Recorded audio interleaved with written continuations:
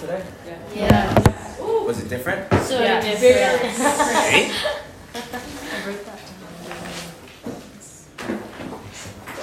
It's good that it's different.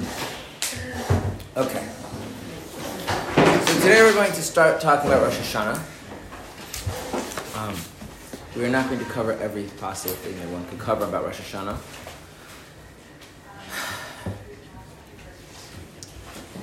In the Talmud, the main theme, the main focus of our prayers on Rosh Hashanah, the Shofar Rosh Hashanah, is the idea of crowning Hashem King. And in Chassidus, this is almost the entirety of the discussion of Rosh Hashanah focused around that idea. The idea of the Rosh Hashanah being a day of judgment is barely touched on, not that it's ignored completely. So what we're going to do is we're going to start with the idea of crowning Hashem King. Now,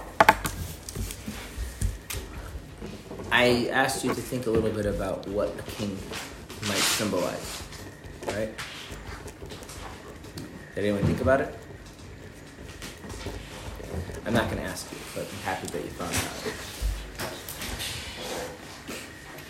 it. What I want to do is make sure that this class is not inspiring. I want to make sure that this class, especially for today, is much more conceptual. Okay? So, we're not going to start with a king. We're going to start with analyzing certain basic aspects of reality. And eventually, from there, we'll try and understand what a king is, what's the significance of the symbolism of a king. Okay? The basic dynamic that exists between us and God is that there's God and that there is us. There's two of us, right? Okay, and the interaction dynamic between two beings, we're going to call that a relationship. So God has a relationship with us. Okay, simple, no, not so complicated. A relationship can exist in many levels. It can have many qualities. It's multi-dimensional. What is it? And I want to spend a little bit of time on this, what I mean by a dimension. A dimension is something that can vary. And if two things can vary independently, then those are two different dimensions of the thing. So something could be tall, yes? It could be short. So the height is one dimension. Now, could something be narrower without changing its height? Wider without changing its height? So the width is a separate dimension than the height. Make sense? Okay, something could last for a short period of time, it could last for a long period of time. And that doesn't change it. That doesn't necessarily depend on the physical shape of it, right? So the duration it exists is a separate dimension, right? Something could be boring or more interesting, right? So how interesting it is could be understood as another dimension. See what I mean? Every characteristic that can vary independently of another is a separate dimension of the thing. Okay? So relationships are multidimensional. Okay, so it will just right now focus on a relationship between any two beings, so say you and someone else. If you add relationships that involve multiple beings, then that's complicated. Right? There's me and my wife and my son and me and my wife is a unit to my son and my wife, right? It gets complicated. Okay? That's why family therapy is interesting. And if you have two children, it's like... but let's just focus on a simpler two beings. So... one dimension of the relationship is how deep it is or how shallow it is, right? In other words, there's every relationship, it means there's a certain amount of bond, a certain amount of connection between the two people, right? Is that a stronger bond or a weaker bond, right? That's what I mean, shallow or deeper. So if you just think of your relationship with person A, person B, person C, you could say, well, this relationship is more than that because this relationship, this person, the connection is deeper, it's stronger, and this one it's more shallow, more superficial. That makes sense? Okay. Every relationship also has a different dimension, which is, we're going to call it positive and negative. The positive negative dimension. I'll explain to you what I mean. Let's imagine there's somebody that you really hate. Let's imagine you're a perfect stranger. Who do you have a stronger relationship with? person you hate. It's a person you love deeply, and a person who's a perfect stranger. Who do you have a strong relationship? Love deeply. But now, I wouldn't say that the relationship with the person I love deeply and the person I hate is the same, right? It varies along a different dimension. One, my relationship is negatively oriented. The other, it's positively oriented, right? One, and by negatively oriented, the bond is how important it is for me to stay away from them or to get them away from me or to hurt them or whatever the case may be. Some kind of a negative dynamic. Whereas with the love, it's the opposite. It's how much to be together. Right? So you see how those are two different dimensions of relationship? Yeah? Okay. Now, I want to introduce a third element, a third dimension to a relationship. Okay? Which is how much autonomy is in this relationship. How much independence is in this relationship. Okay? So, and what I mean by this is as follows. Let's take the example of where you love somebody. Okay? The more you love somebody, so the relationship is a loving relationship, and we're going to deepen that sense of goodness. You love is very intense. The more you love them, the more comfortable you are with their independence, the more comfortable you are with the fact they have their own mind, the more comfortable you are with the fact that they live their own life on their own terms, or the less comfortable you are with them. Again, by love, I don't mean a general positive thing. I mean the desire to be close to them. The more intense the love, the more you have respect for the person's autonomy, or the less? What? The more. It would be nice if that were true. Does love correlate with respect? No. Because here's the thing. I love somebody, and I think something is very important, and they disagree with me. How does that make me feel? Like I'm closer to them now because they disagree with me, or I'm further from them? Well, like the conversation around that disagreement can, like, it brings it closer. No? It could, but the thing is, in real life, our relationships are usually multiple relationships kind of interacting with each other. So I want to isolate just the relationship that has the element of just the love element to it. Now, what ends up happening is because we are complex beings, we often relate on multiple levels. Okay, but if you love somebody very intensely and you really want to be together with them, the more there is things that differentiate you, the more that there's things that put you on opposite sides of things, the harder that's going to be. That's often actually why people are very intolerant of their loved ones making different life choices than them. It's much easier. So it's much easier for the religious parent to accept that their neighbor's child is not religious than their own child is not religious, or vice versa. The not religious parent to accept that the neighbor's child is religious, but my child is becoming religious is a problem. Spouses, small disagreements between spouses, differences of opinion, difference of outlook can be very, very painful and uncomfortable. Now, again, if you add other elements, because we're human beings, we're complex, then you can deal with that and you can create something much more complex and much more beautiful out of that. That's why I want to overly simplify it.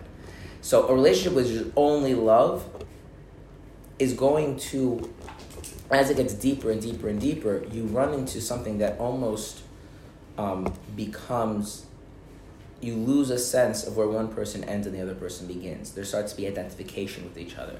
And that creates a lack of tolerance for things like autonomy and independence. This is actually a serious problem in many relationships.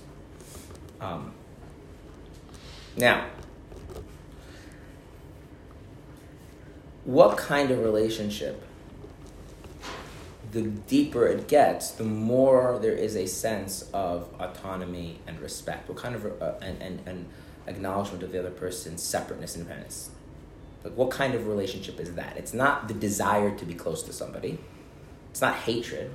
What kind of relationship has that dynamic? That the deeper that bond is, the more intensely you feel it, the stronger you have a sense that they are them and I am me, and they need to be responsible for their choices and I'll be responsible for my choices. What kind of relationship has that dynamic?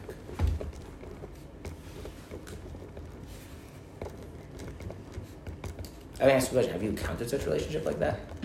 Where the stronger you feel about this person, the more you feel like they need to do their thing and I need to do my thing.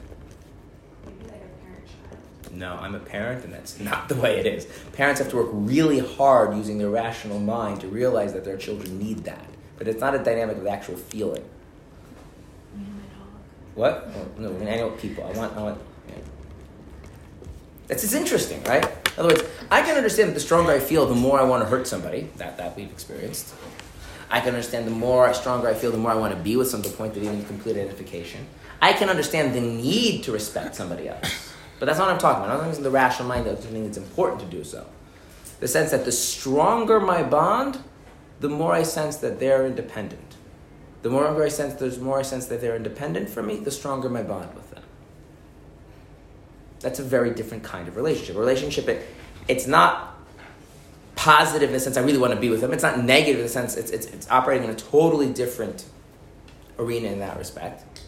And it's not, and most of the relationships, the stronger we feel, the less we see that person is independent, the less we feel that we're independent, the more we feel bound up. Even when you person, like you really, really hate the person, like people upset, I mean, this is the whole genre of vengeance, right? One person obsessed over taking vengeance on the other person their whole life. So it's a kind of negative identification with the person. Here, it's a very strong bond, and they're independent. Like, what is that?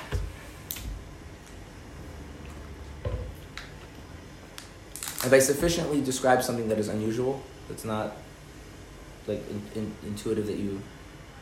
Okay.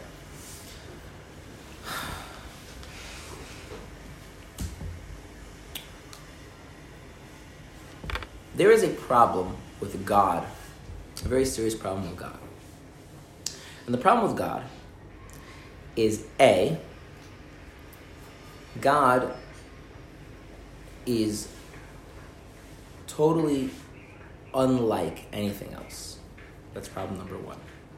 Problem number two, in some absolute sense, there is nothing else other than God.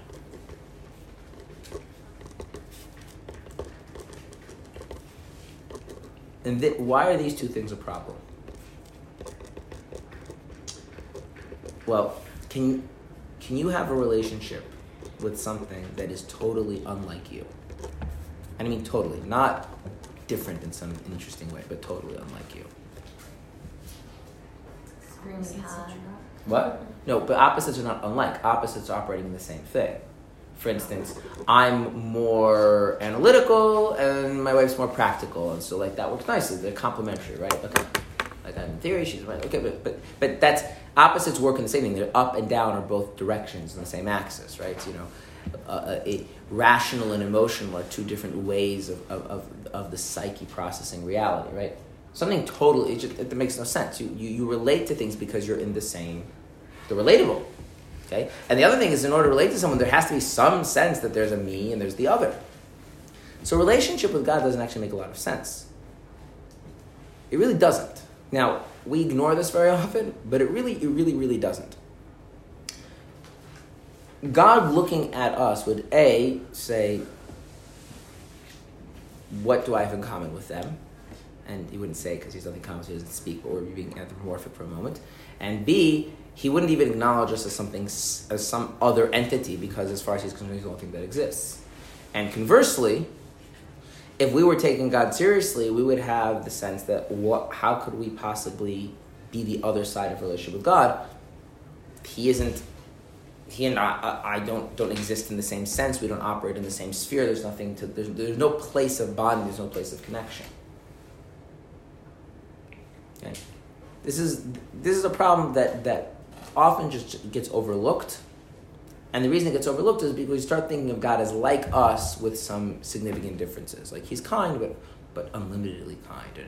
Or he's fair, but infinitely fair, or whatever. We tend to think of him in human-like terms, and that avoids this problem. But that's just not true. Okay? Or we tend to think of like God exists and I exist as if our existence and God's existence are somehow equivalent. Whereas it's also not true. Okay. So a relationship with God would require the ability to develop a very strong bond that is not weakened by, but strengthened by a sense of how other and how different the two sides are. In other words, in order to have a relationship with God, would need to be that somehow, even though God is so unrelatable, that somehow makes me feel more connected to him. Or even though I am so insignificant or nothing to God, somehow God is able to, without denying that God can somehow find a connection or a bond to me. It would be it's not like a normal relationship the way we think of friends, family, spouses, parents, children, cousins. It's just not like that. Okay.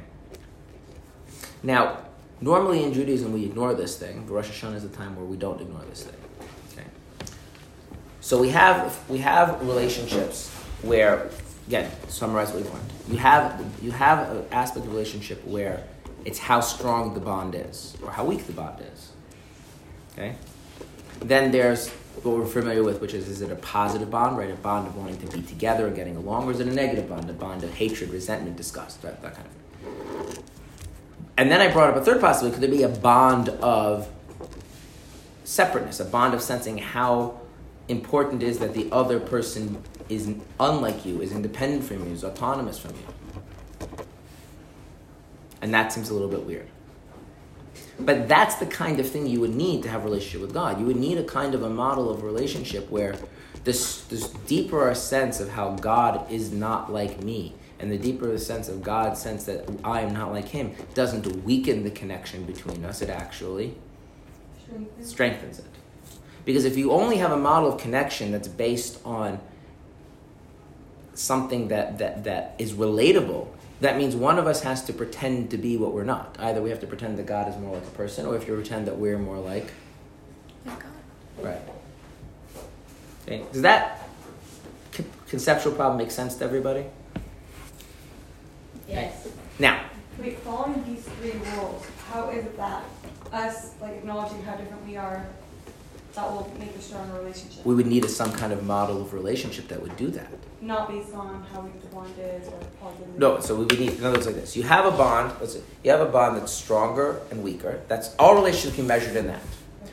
Then you have the thing that we're usually familiar with is that the bond also is a positive or negative thing, which is positive bonds means I feel like I really want to be close to the person, and negative is things I want to be away. So love is a positive bond, hate, disgust, these are negative bonds, right? Now, and the thing is, but either of those bonds, as those get stronger and stronger and stronger, we identify more and more with the other becomes more subsumed by our identity with ourselves. So in the case of love, it's the sense that you obsess over the other person, you want to be with the other person, you can't see how the other person could possibly reject you or make different choices than you or not want what you want, and that becomes very difficult. Again, once you apply rationality, we can work with that and we can have a deeper, more complex relationship. I'm talking just the core element there. And then with a hatred or disgust, it can be person becomes obsessed with taking vengeance, for example. But I brought up a possibility that a bond which doesn't have a positive element of wanting to be close, it doesn't have a negative element of wanting to be distant. It has a kind of the bond gets stronger in proportion to how much there's an acceptance of the independence and true distinction between both parties. That the more I have a sense that you are not an adjunct to me, and I am me, I'm not part of you, the stronger we feel connected to each other. That's an interesting kind of a bond. But that's the model of a bond you would need to have if you have a relationship between a person and God, because a person and God are really not relatable. From God's point of view, he is the only thing that is significant and the only thing that is real, and from our point of view, we seem pretty real, we seem pretty significant. So we don't seem to live in the same kind of sense of reality, the same space, that we don't operate in the same way. So either we're supposed to pretend that we're not human beings, or God's supposed to pretend that he's not a God. Or you need some way that we can embrace both things and feel strongly connected. Okay. This is abstract, but I think if you understand this as a problem, then the symbolism of a king will actually make a lot more sense. Good? Okay. So,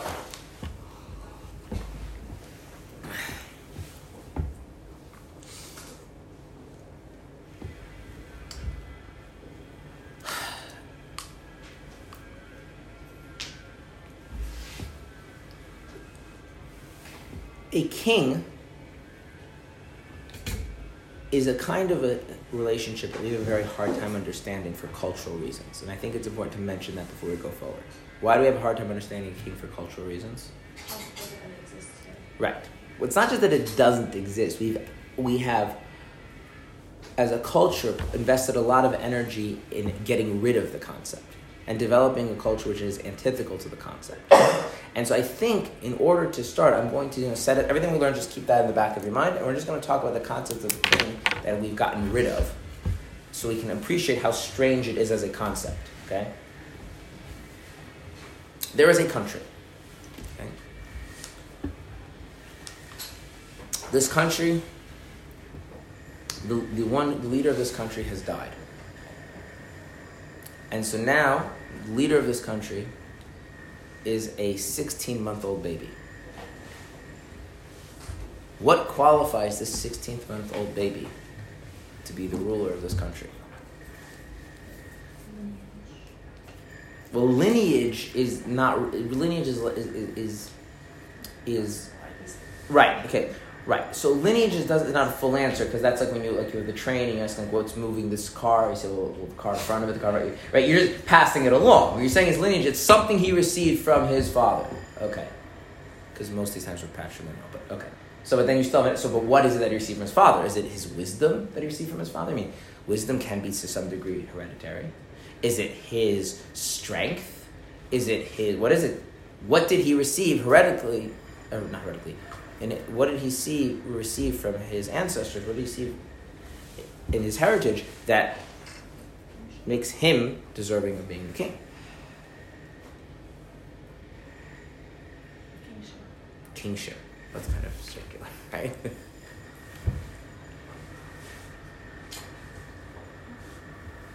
This sounds weird, right?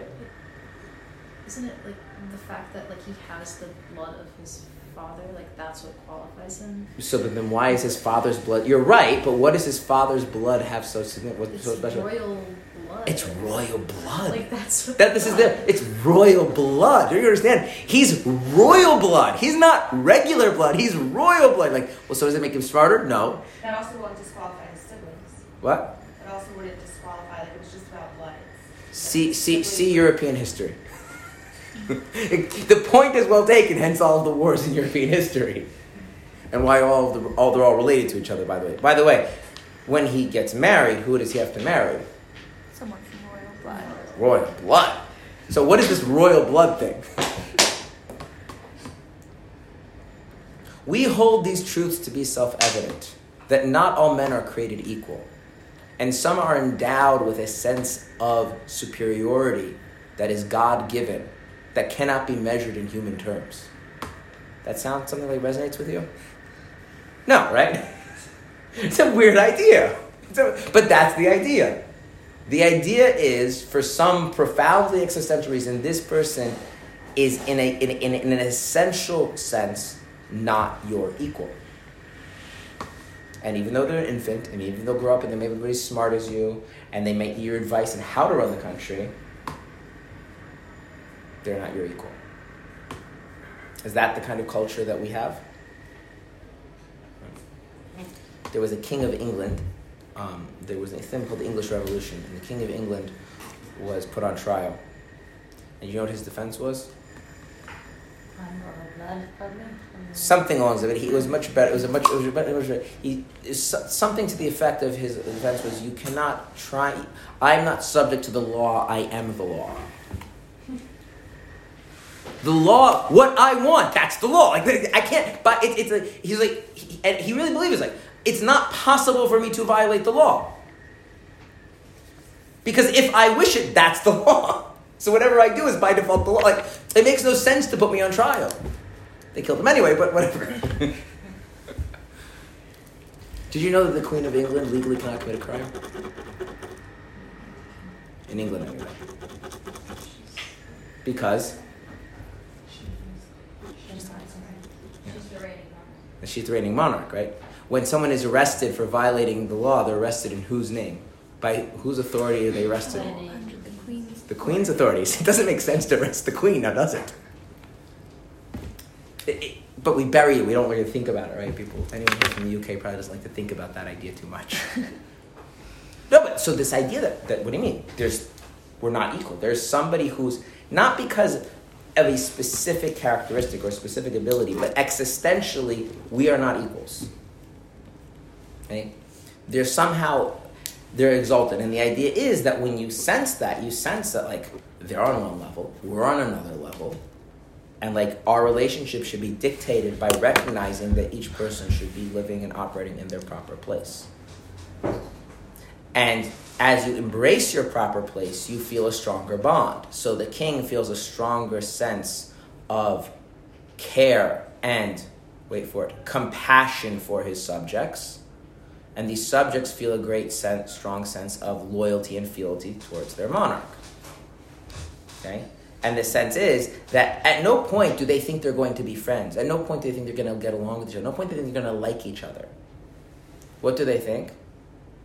That embracing my place in the hierarchy of reality, by definition, means embracing the other one's place in the hierarchy. If I recognize that I am not royal, I equally have to recognize that this person is royal.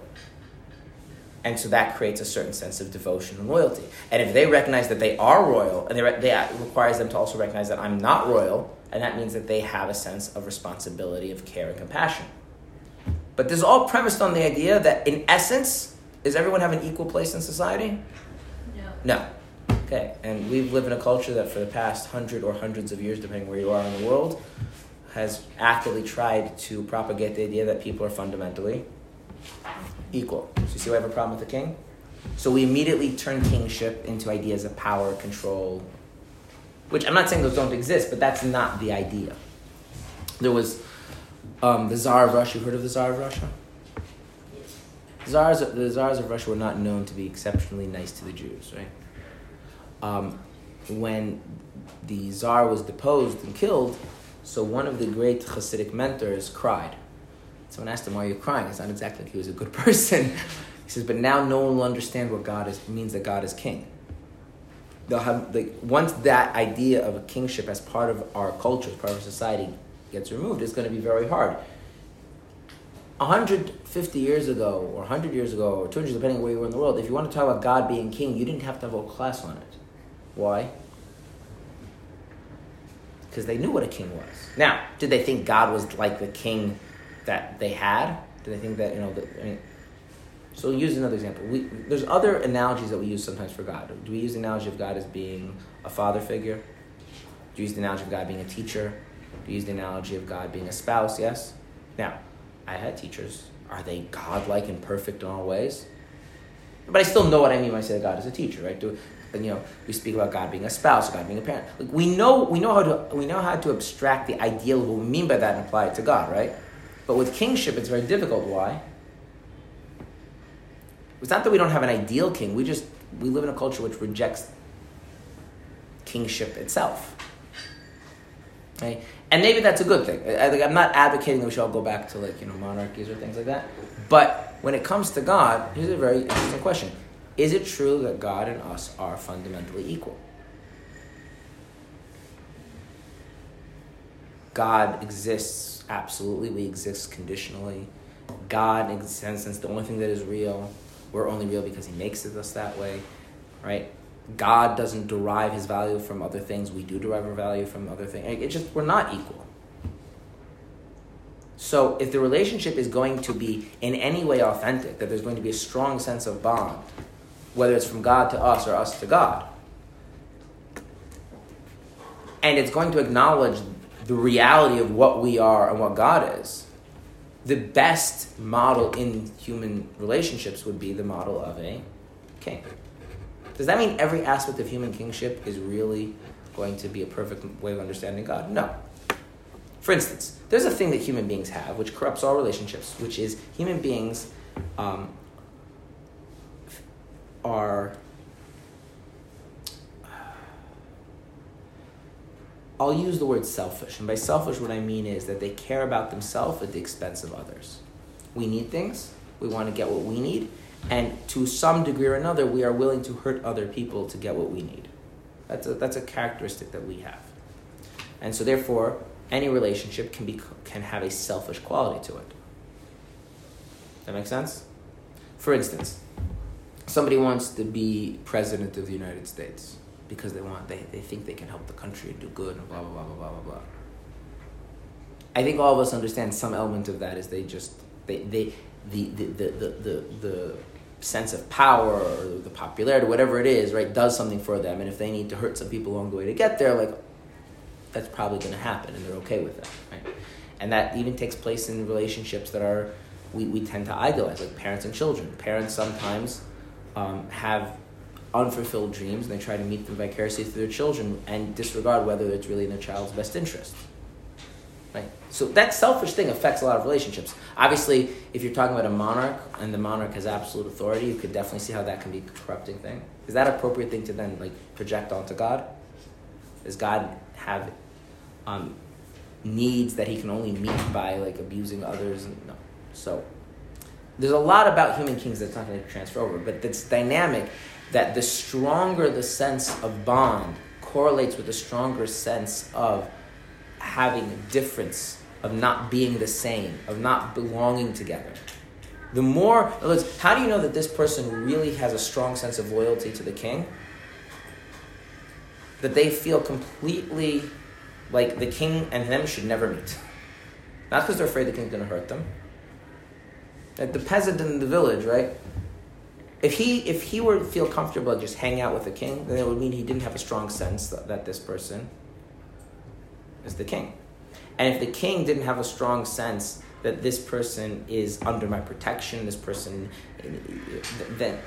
is someone who depends on me and relies on me, but rather going to treat them as a comrade, as equal, they've also lost that sense. So it's a very much different dynamic. You can find things in modern society that have similar elements to it, but I don't want to go off on it. I think it's just helpful to realize that the reason we're using this analogy of a king is because for the vast majority of human history, it really has been a good analogy. We unfortunately live in, at least regarding learning Chassidus, maybe not in other respects, quite happy that we don't have kings in many respects. But it's not a relationship. It's not a strong relationship. It is a strong relationship. Yeah. Would you say a strong relationship is something that you're willing to die for the relationship? Would that be a strong relationship? Yeah. Okay. The relationship of kings and subjects are such that are the subjects willing to die for the king? Is the king willing to die rather than abandon his role as king and being there for the subjects? So that sounds like, if we're going to measure that, I mean, it's no less of a deep bond. What it lacks is intimacy. What it lacks is closeness. What it lacks is, right? It doesn't have that kind of emotional visceralness of love or hate. You're right. It's not. That's why the dimension of depth, it can have very much the extreme. But the dimension of emotional positivity, negativity, you're right. It doesn't have that. It's something else. Right? And the thing is that if we're going to be in love with God, if we're going to hate God, if we're going to fear any of these types of feelings, they're kind of denying the fundamental truth that us and God are just in no way equivalent. Whereas a model of a king does give a sense that we're in no way equivalent, and yet we're deeply bound to each other. We're deeply devoted to each other. Not despite how we're not equivalent, how we're not on the same level, but actually because, right? The greater the majesty of the king, the more devoted the subject. The greater the majesty of the king, the more he is compassionate to a subject. The reason why they use the idea of the king for compassion, one of the things that limits our compassion is that compassion is draining. Yes? Compassion for someone that drains you? Okay. So if you have too much compassion, what will eventually happen? You'll run out of energy. You run out of energy, you get caught up in their problems. Okay, now, I realize that people are people and they're complicated, but just think about just in the ideal. The king is supposedly on this higher level, right? Is not equal, right? So the idea being is that the king because the king is having compassion for something that's beneath him, the king has limitless resources. The king has the king's compassion is one of grace. It's coming freely from without draining him, because he's not investing himself into it because it's something I have to accomplish, I have to do. What the person is receiving from the king is, from the king's level, so small and so insignificant, he could just keep giving compassion more and more and more and more. Now, in reality, the actual human being does get emotionally drained. If he's expressing his compassion with financial resources, he has limited finances. But at least the ideal seems to follow that model. In fact, there's an interesting little thing. In Saudi Arabia, they still have a king. You know that? Like a real king. And in Saudi Arabia, they have a practice which was quite common, which is what's called the audience day. An audience day is a day where you can have an audience with the king or the king's representative. What do you call a king's representative over a region? A governor. Right? We now call them governor means something else. But originally the governor was what? Because the king can't be everywhere, right? So the king appoints someone, and he is, so to speak, the king in the king's stead. Right? That's the governor of a region, right? That's the idea. And so in Saudi Arabia, the king is appointed, I don't know, probably all sorts of cousins and nephews and brothers, how it works over there. Governs different regions. So every governor has an audience day. And what an audience day is that if you have a problem, it doesn't matter what your problem is. Your neighbor stole your sheep. I don't care. It doesn't matter, right? You have a hard time carrying your groceries. It does not matter what your problem is. One day a week you can line up, and what happens? You get an audience with the governor, you tell the governor your problem, and what does the governor do? The governor decides if he wants to look into it. And here's the trick. Okay, this is part of the art of being a king or a king's representative. If you only deal with the big problems, then what do people start to get a sense of? You're not a king. That's right. Like there's an art to this whole kingship thing, which is that the king equally... Now, again, physically is the king limited, so can he get involved in everybody's problems? No. But the king has to give the sense that he's involved in everybody's problems equally. So he takes some of the big problems, but also some of the petty little ones.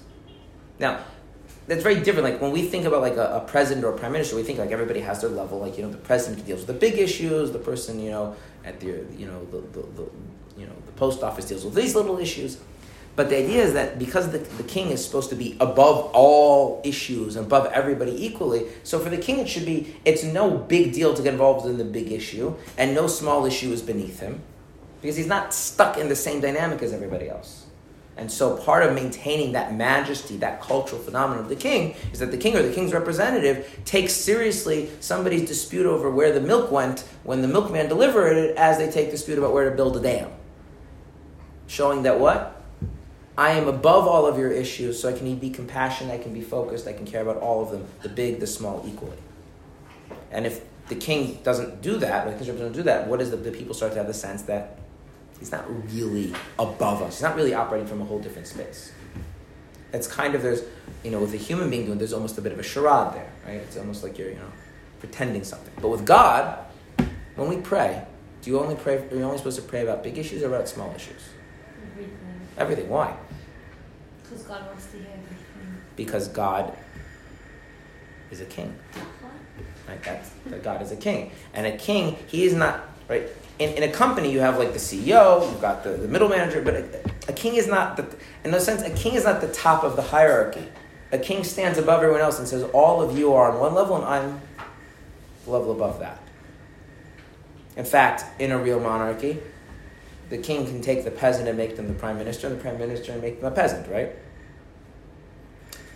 So that dynamic, that the king is someone who's really on a different level. And in Europe, that became known as the idea of the royal blood. Okay.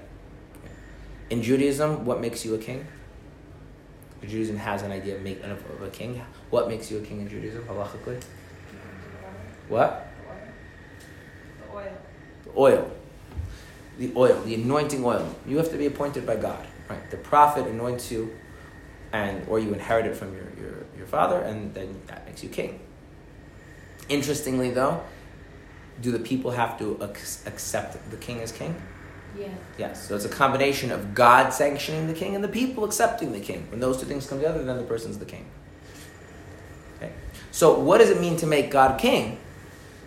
it means that now we have this model of relationship, okay?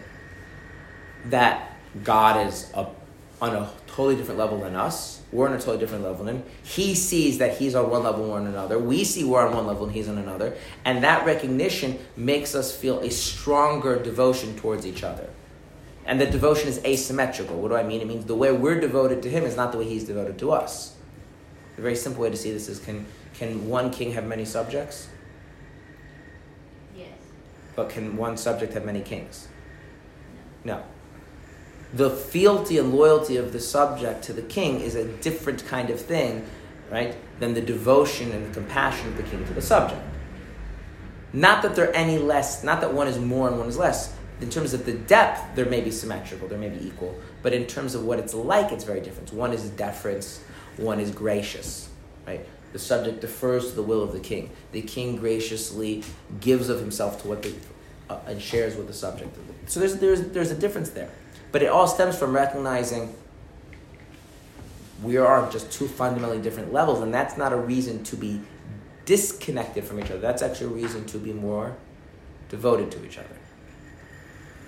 Okay, that's the analogy of a king. Okay. And again, if we had all been living in monarchies, would I have had to give this past 40-minute introduction about what a king is and why we use this as an analogy? Probably not, because people have an intuitive sense of kingship. Okay. And a lot of things I think it's important to realize that a lot of times our not understanding of something in Torah can be not because we don't understand something in Torah, we just don't understand something in the world, right? And this is not a new problem. I mean, the Talmudic sages discuss that sometimes they're reading things from the biblical period or from the Mishnaic period and they don't understand them because life is different then. They're trying to figure out, okay, what did they mean when they said this? What were they trying to say? Okay. So in every era we have to do that. Okay, so why do we have to make God king? It just seems by default God is king. That's the modality of the relationship, right? So, if we think about relationships have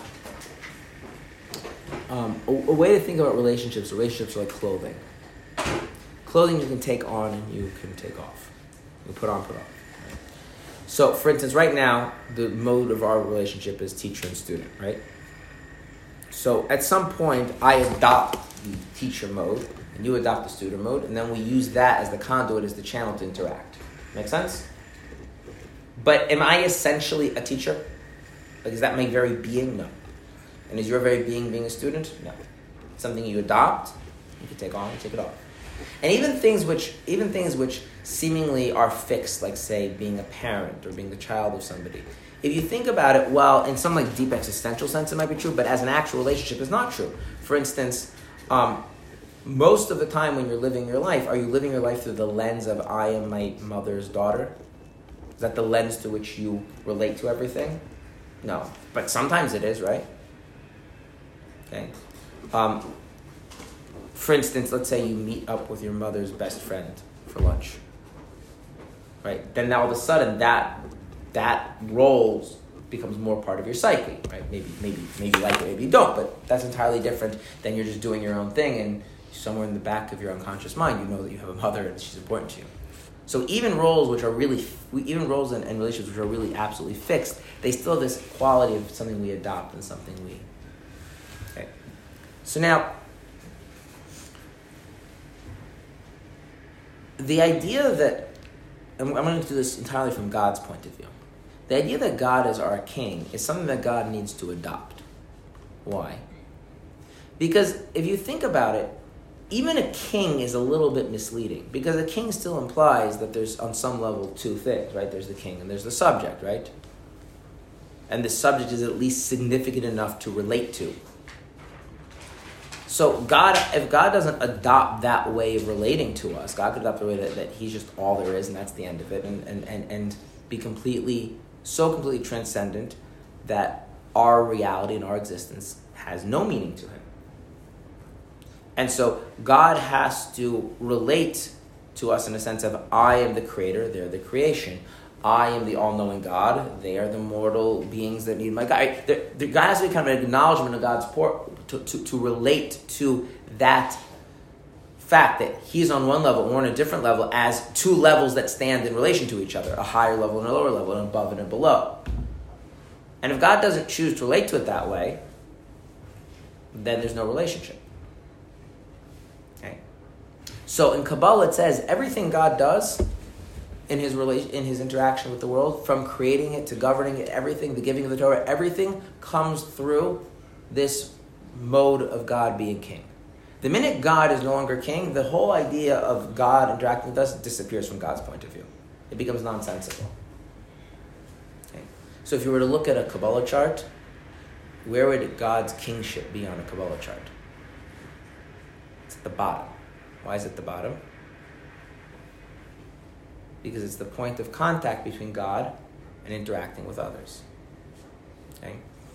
If God is not going to adopt the role of king, then as far as he's concerned, there isn't a he's above and we're below. He is one level, we're at a different level. There's just him. Okay? Now, just like in a human relationship, there's the question of, are you doing what that role requires of you, and are you actually invested in that? So I could come to class and I could just speak with no actual care, no actual concern, no actual investment, and then what would the quality of the class be like? Right. Or I could care very deeply about teaching and come to class. And maybe the class isn't good because I'm just not good at it, but at least to whatever degree that I am good at it, right, it would come through because I'm invested in it. I care about it. I have a desire for it, right? So the question is, not does God stop being a king. If God were to stop being a king in kind of an absolute sense, like poof, the world would cease to exist. The question is a much more subtle and important one. Does God care about being a king? Does God see this mode of I'm the God and there are the creations and does God see that as significant or not? If he sees that as significant, then he has embraced being a king. If he sees that as whatever, so it's not, I can do it, but I don't really care about it, then he's not really embraced being a king. The idea, even if he does embrace it, is a reality created where two things exist? Mm-hmm. How is that possible? Because you can do something without fully being invested in it. Now, why do something if you're not fully invested in it is an interesting question, which I'm not going to answer right now. So we just said that it's not possible to create that unless he's fully invested in the concept. No, he's not, unless he's king. But then the question is he invested in being king, or is he just doing it? So I'll give you, we'll go back to the teaching. I could come up and just start talking, right? But the quality of the class is not going to be so good, right? I can, do the bare minimum of parenting my children, and, their life is not going to be good, right? You can do things in a way that you're not invested in them and still get them done because for whatever reason you have some ulterior motive. I think it needs to get done. Right? That's how most people clean, right? And so the cleaning is good enough, right? So that when we speak about making God king, it's not yes king or no king. It's is he deeply invested in this or is not? I'll give you this is an unpleasant example, but it's nonetheless true. There are plenty of people that are married but without actually being married in the psychological sense. Meaning they're married and they've grown apart, and so the day-to-day habitual emotions of a married couple still exist, but do they have the investment in I am so-and-so's husband or I am so-and-so's wife and that's important and meaningful to me and dictates how I live my life? No. But yet they're still going through the basic motions, maybe just because, the inertia is there and the upheaval of getting divorced isn't worth it, and so just keep going. We can have that. I'm not saying that that's what's happening with God, but the idea of God being king is much more than just is he doing the things based on this model of kingship. The question is he really invested in that? Is he care about that? Is he see that as personally significant to him? Because if it's not, then it's not really a relationship anymore. It's just the shell of a relationship. But also in the model of a king and a subject, they're invested in the role, but there's no intimacy in it. There's no intimacy, but again, what did I say? Are they willing to die for that relationship? That's pretty invested. But there's no real relationship. It's a different model. So being married without. No, it's a different model of relationship. It's a different model of relationship. Now, an idea that is discussed, and you alluded to this before when you said how when you talk problems and you talk about you deep in the relationship. An idea that is discussed is that while God being king is the channel with which all things work. The idea is that God should be king and then that's it. The idea is to mix other things into that. So we speak in Kabbalah about unifying his kingship with his love, unifying his kingship with his wisdom, so that God, in his role of being a king, can also add elements that are intimate. But that's all step 2. Okay? In other words, like for instance, a teacher is about providing wisdom, right? But a teacher could also be kind, and a teacher could also be funny, right? You can add elements of one thing into another. Okay? But on Rosh Hashanah, it's not about intimacy. And Rosh Hashanah is not an intimate day. It's a very deep day. It's a very profound day because it's about this question: does God really care about being king, or is he doing it without being invested in it? That's the question. And if he's doing it without being invested in it, the technicalities will still exist. There will still be a world, the sun will still rise, the sun will still set, etc., etc., etc. But the notion that we can have any kind of relationship to him, that what we do will matter to him, what he does should matter to us, that goes away. In other words, I'm sure you're all very happy that there are people who collect the trash and doesn't pile up in the streets, yes? Do you have a relationship with them? No. Why? Because all that matters to you is the effect of what they've done, right? How they relate is not meaningful to you. So if God is doing this play acting in king, right? He's like, I'm the God and they're the creations and I will make them and I'll do them. So we benefit from the fact that the world exists and the world functions and things happen and it's very nice. I mean, we have our lives. But in that sense, it's like we're benefiting from God, that we're benefiting from the guy who collects the trash. It's not a relationship.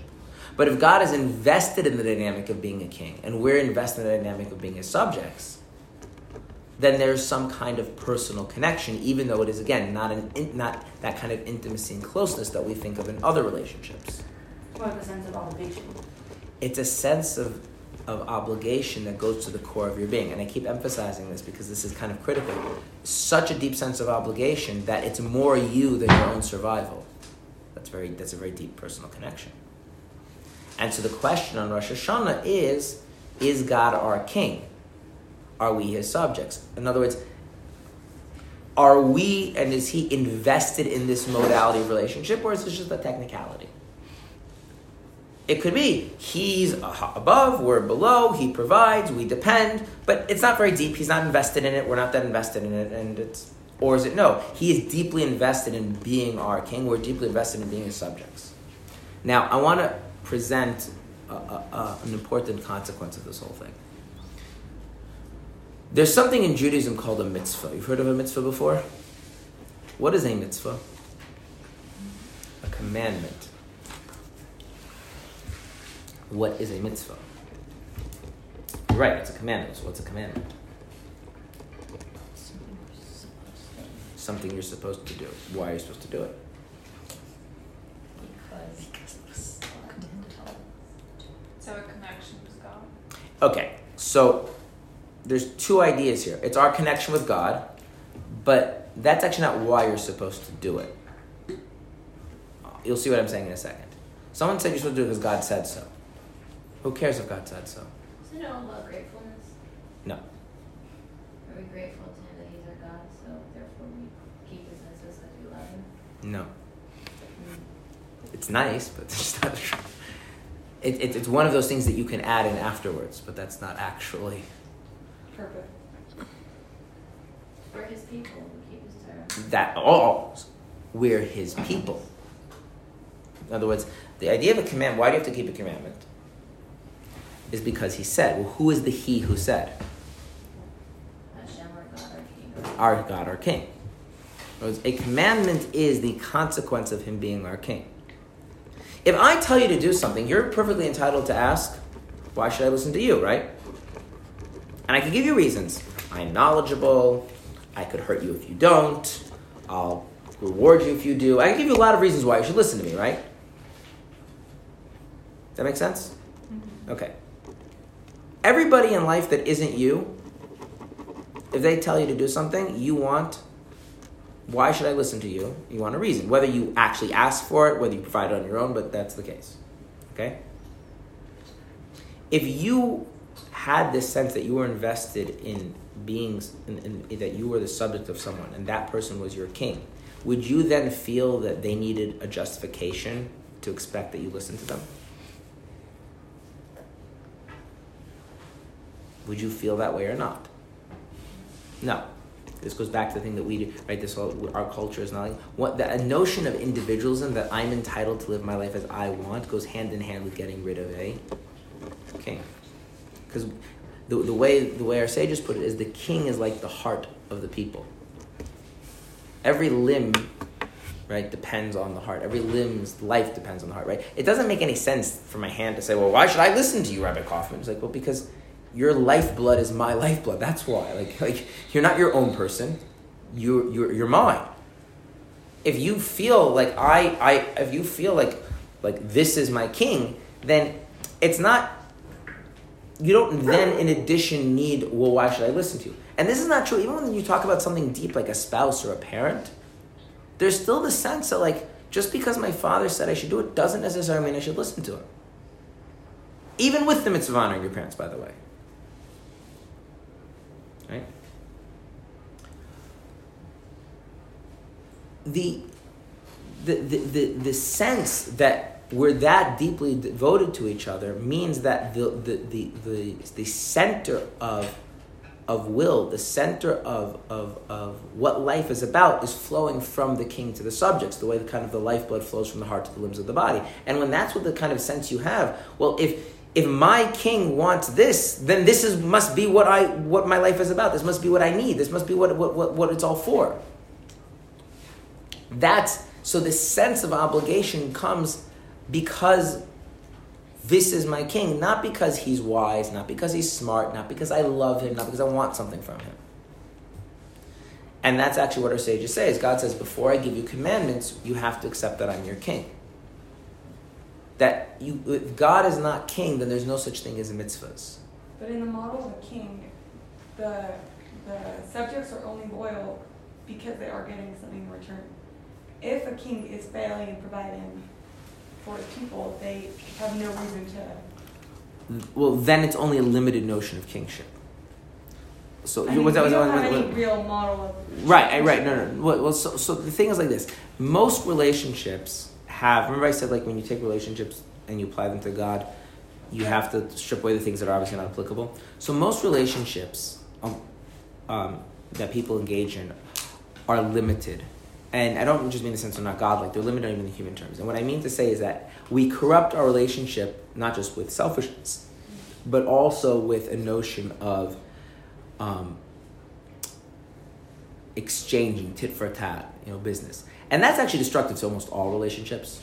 So I'll just give you an example. In marriage, there's things that one spouse owes the other spouse in marriage. Okay, the Jewish law outlines different things, and there's also psychological things, or whatever. Okay, so now, if a person's attitude towards their marriage is going to be, I will do what is incumbent upon me as a husband or as a wife, so long as they're doing what they're supposed to be doing. Long term, how's the quality of that marriage going to work? Not well. But if they're going to do it, I'm going to do it the best I'm really, independent of what the other person's going to do. That works very well. And that's something we so now, which of those two models of relationship should ever be the model we understand when we're applying something to God?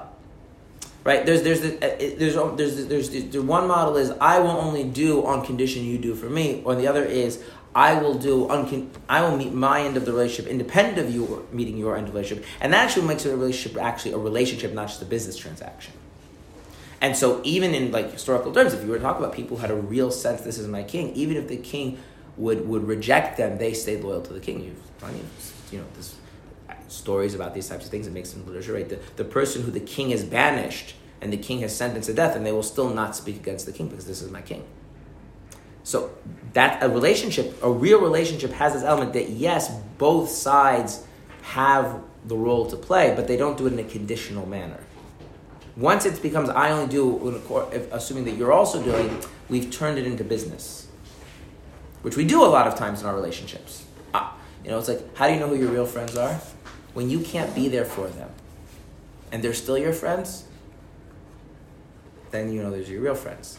The people are your friends when you can be there for them, those are people that gain a lot from you. Right? They're invested in you. You're invested in them. It's important to keep that's true between people, and then you have to extract that and talk about God. So going back to mitzvahs, why is a mitzvah our connection to Hashem? Because it's actually a little bit weird. It is not the case that if I ask you to do something and you do it, that creates a connection. Like, I know rabbis say that all the time in classes, but think about it for a moment, okay? We'll use this is kind of a cliche analogy. The wife really wants flowers, and she asks the husband to get flowers, and the husband doesn't really care about the flowers, but he wants to support his wife, so he gets the flowers anyway, and that creates a connection. Now, that's not true. Would you like to be on the receiving end of that your husband gets flowers just because you asked? I'm serious, right? Why using the flower analogy, why would somebody want to get flowers from their husband? It also depends on the relationship. It does depend on the relationship, so give me some possibilities. It's going to be an expression of It's an expression of something that they're right. My husband was thinking about me even when I didn't ask, right? My husband is sensitive to what I like, right? My husband feels bad that I'm going through a difficult time and wants to let them know that he empathizes, whatever, right? But the compliance with the instruction to get the flowers is not what creates the bonding there, right? Make sense? Sometimes it does. What? Sometimes it does. It hasn't. It has a reverse thing, which is if you disregard someone's request, that can be destructive. So it has a maintenance kind of thing, but it doesn't create connection. And this is really important to realize that relationships don't actually get stronger because I ask you to do something and then you do it, or you ask me to do something and I did it. It is true that disregarding someone else's requests is harmful to a relationship. Which is why if I can't comply with someone's request and I want a relationship, I have to figure out how to do that in a way that's sensitive. Okay? On average, if you're a person who goes to work, and you have a boss, do you spend more time following your boss's instructions or your spouse's instructions? Boss. So by the logic that following someone's instructions creates a bond, you should have a stronger bond with your boss. Is that what actually happens in life? Right? Right? Again, it depends on the association. Right, but so the simple fact that you're obeying the instruction in and of itself doesn't do that. Okay. Now, I'm going to give you one place in life where obeying the instruction actually does strengthen the dynamic, the relationship. Most militaries have this thing called boot camp. Has anyone ever been to boot camp? You've been to boot camp? Well, I was in the army. Okay, So you've been in boot camp, right? So, and I have not been in the military, so I'm only speaking secondhand, okay? But this is what I have been told by other people who've been in the military. That there's many things that boot camp is for, but one of the things that boot camp is for is to get you used to the fact that somebody else's instructions matter more than the mood that you're in. And that's just the way the world works. It's a different headspace to live in. Now, most of us, we live, if someone wants me to do something, should I do it? I don't know, right? To get to the point that this is the instruction, you go and do it, and that's like, you're there. It flows. What kind of relationships develop between the person following the instruction and the person giving the instruction in that, since you're in boot camp? Like, if you have somebody whose their instruction carries more weight than whatever mood you're in, you're tired, you still have to get up. So do things. So what do you start to feel towards that person? Well, it depends on the person, but like I personally, because I was aware of the things I had to do, like you definitely know that they have all the authority over you, but I didn't lose any respect for them, even though like I didn't want to do what they wanted. But I think some other people feel differently. Okay, no, but this is I'm sure because we're complex, but this is, so what you're saying is you have a sense of their place relative to your place. Like you're nothing to them, but but not a total nothing, because whether you listen to instruction really does matter. Like not like a nothing in that sense, because if it is really nothing, then you don't have to follow the instruction. That's true. Yeah. Right? Right. The other thing that people told me from boot camp is the sense that what you do really makes a difference, and you're capable of doing stuff even when you think you're not, which is like the opposite end of that. So, what do you see an interesting correlation here, right? That in that example, where it's about relative station and hierarchy, the giving and obeying the instruction actually does manifest and strengthen the relationship. When it's about love, when it's about feelings of intimacy and closeness and compassion and empathy, that necessarily is instruction, and obedience is not, it doesn't define relationship, doesn't strengthen relationship, doesn't express the relationship. But in these kinds of things where it's about having a sense that they're up here, I'm down here, and I don't resent them for it, and the fact I see that that's something that I have, you put respect for, in that sense, the idea of command and obeying a command actually is a revelation, a manifestation, and a strengthening of that dynamic. So now, there has to be a basic acceptance that the person is, I don't know what you would call them in the army, the instructor, the commander, before like that whole thing can get off the ground, right? So now, is that the exact same as a king? A king is in a much deeper sense, but that dynamic exists. And so, the thing is like this: if God isn't king, he could still be very wise, but then we're listening to him because he has good advice, right? Or without God being our king, we could say he loves us, and so we're doing things. We're doing things to show our gratitude for the love that he's given us. But none of those actually are a commandment, and it's very interesting. The Torah uses the word mitzvah. It doesn't use other words.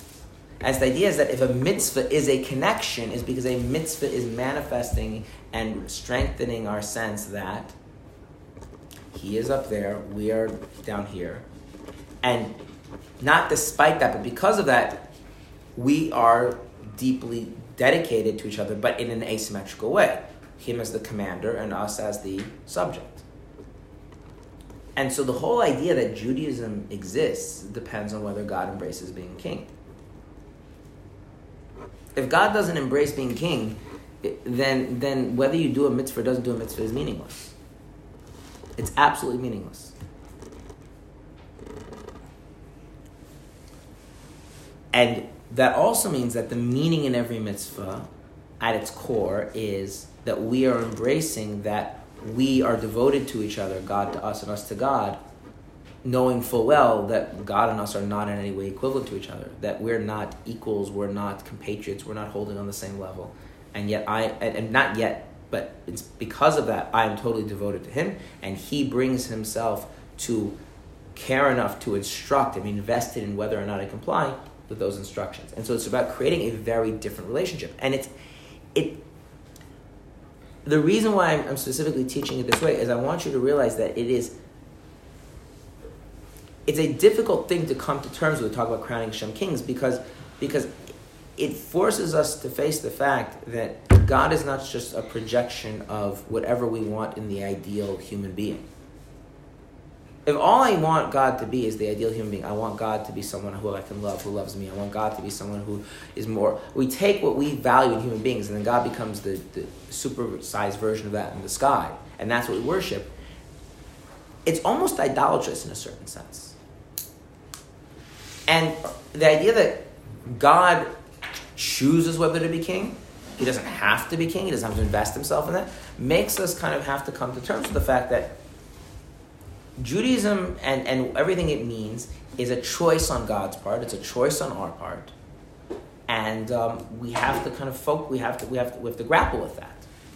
Right? So, in that sense, crowning Hashem king is by definition uncomfortable, because crowning Hashem king means you're facing the fact that it's not a given that he has that kind of thing, that he's invested in this dynamic. It's not a given that just because I do a mitzvah, that matters to him. It's not a given that my devotion means anything to him. He has to freely choose to be invested in that. And if if having a relationship with God is important to me, it's not something that can be taken for granted because he has to be a willing participant, and it's not a given that he is a willing participant. With a human being, on some level you can manipulate a human being. On some level you have drives and desires and needs that if I can tap into, I can make you want to be connected to me in some way, shape, or form. We often do that with each other.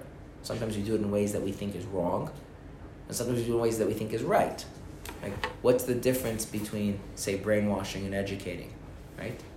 Or what's the difference between being coercive, right, and charming somebody? When you're dating, you try to be charming. You want to get the person to be interested in you. We think of that as a positive thing. But when does that law cross the line into being manipulative or coercive? These are complicated things. With God, this thing doesn't exist. You can't manipulate God. God doesn't start out with he and us were operating in the same space, and so he's really into our mitzvahs. Like some people feel like, if I do enough mitzvahs, I can hold that against God. Look, I did all your mitzvahs, now you have to do stuff for me. As if God caring about our mitzvahs is the result of him invested in being king, and that's a choice he makes. He makes a choice to engage in that dynamic that he is the God and we are the creations. He is the king and we're the subjects, and to value that. He doesn't have to be invested in that. But he is. How do we know? So, 1 second. So, Kabbalah teaches that he stops being invested when the sun goes down on Rosh Hashanah. That you are right. He currently is invested. And it is now the 11th of Elul. So he will be invested for another 18 days. What do you mean by that then? Have you He ever stops been... being invested. That's right. Have you But ever... It's not like we're not his people now. Wait, but I thought Then why would he even judge us if he's not going to be invested? I didn't say we're going to talk about judging, right? Okay, but I'm saying, we know that during that period from Rosh Hashanah to Yom Kippur, there is a big emphasis on how he views us. But that's and the way after Rosh Hashanah. Okay, so what do you... We're talking about it. So the way this works... Why would he want to be his people if he's not invested? Well, one second. One thing at a time. He's not invested, and the general idea is that he's not invested until we go through the service of God of Rosh Hashanah, specifically the sounding of the shofar. But the entire prayer service and everything is really about crowning Hashem King, and the crowning Hashem King means that to ask him to be invested in this. So that's on us to ask him to be invested? Yes, it is on us. Which means there's a lot of uncomfortable vulnerability going on Rosh Hashanah. Number one, you have to face the fact that it's not a given he's invested.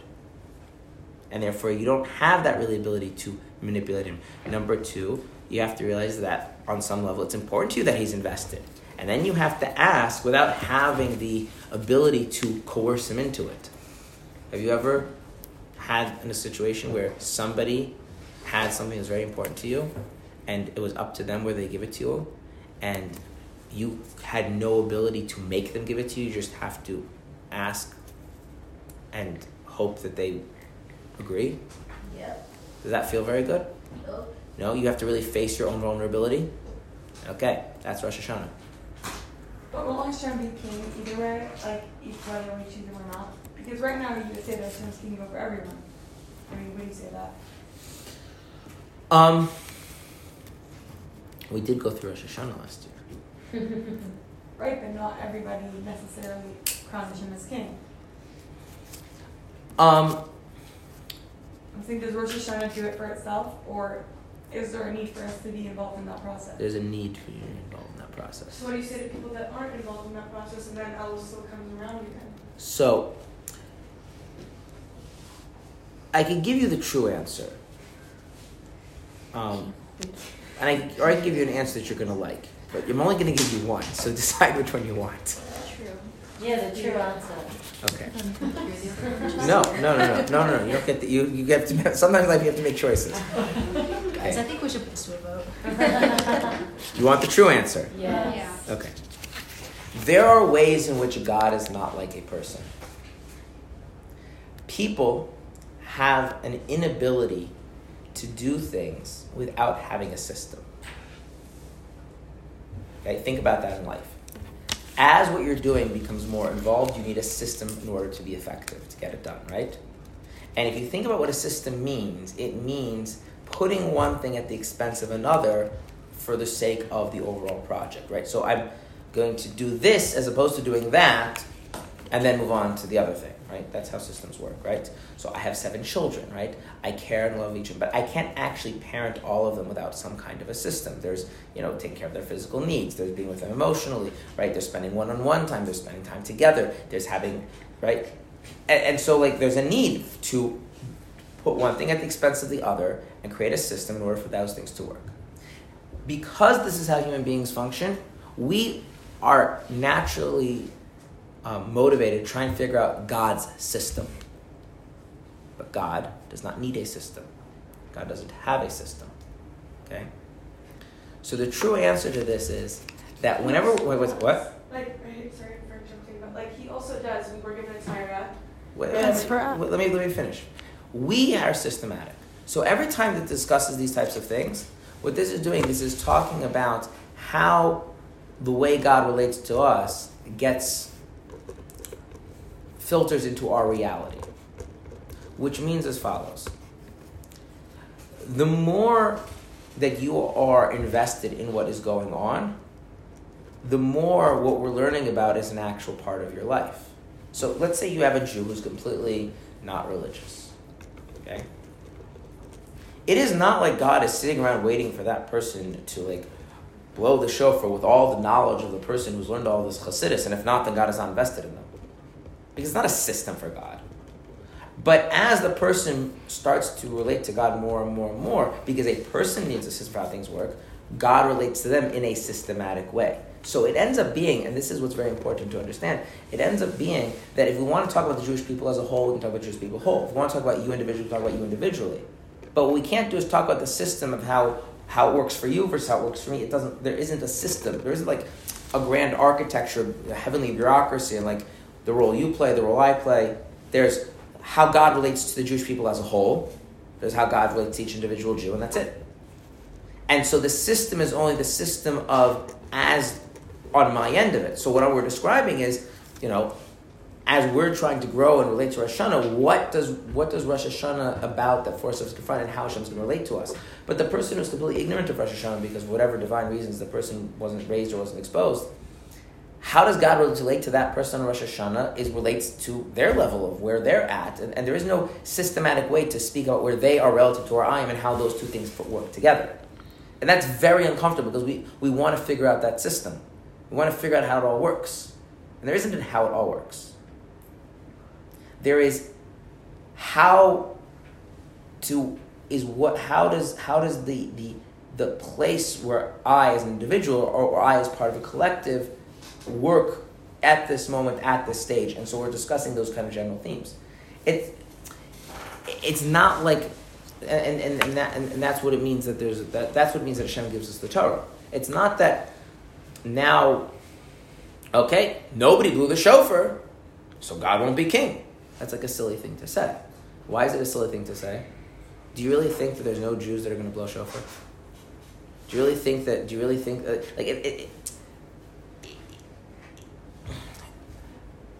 it's like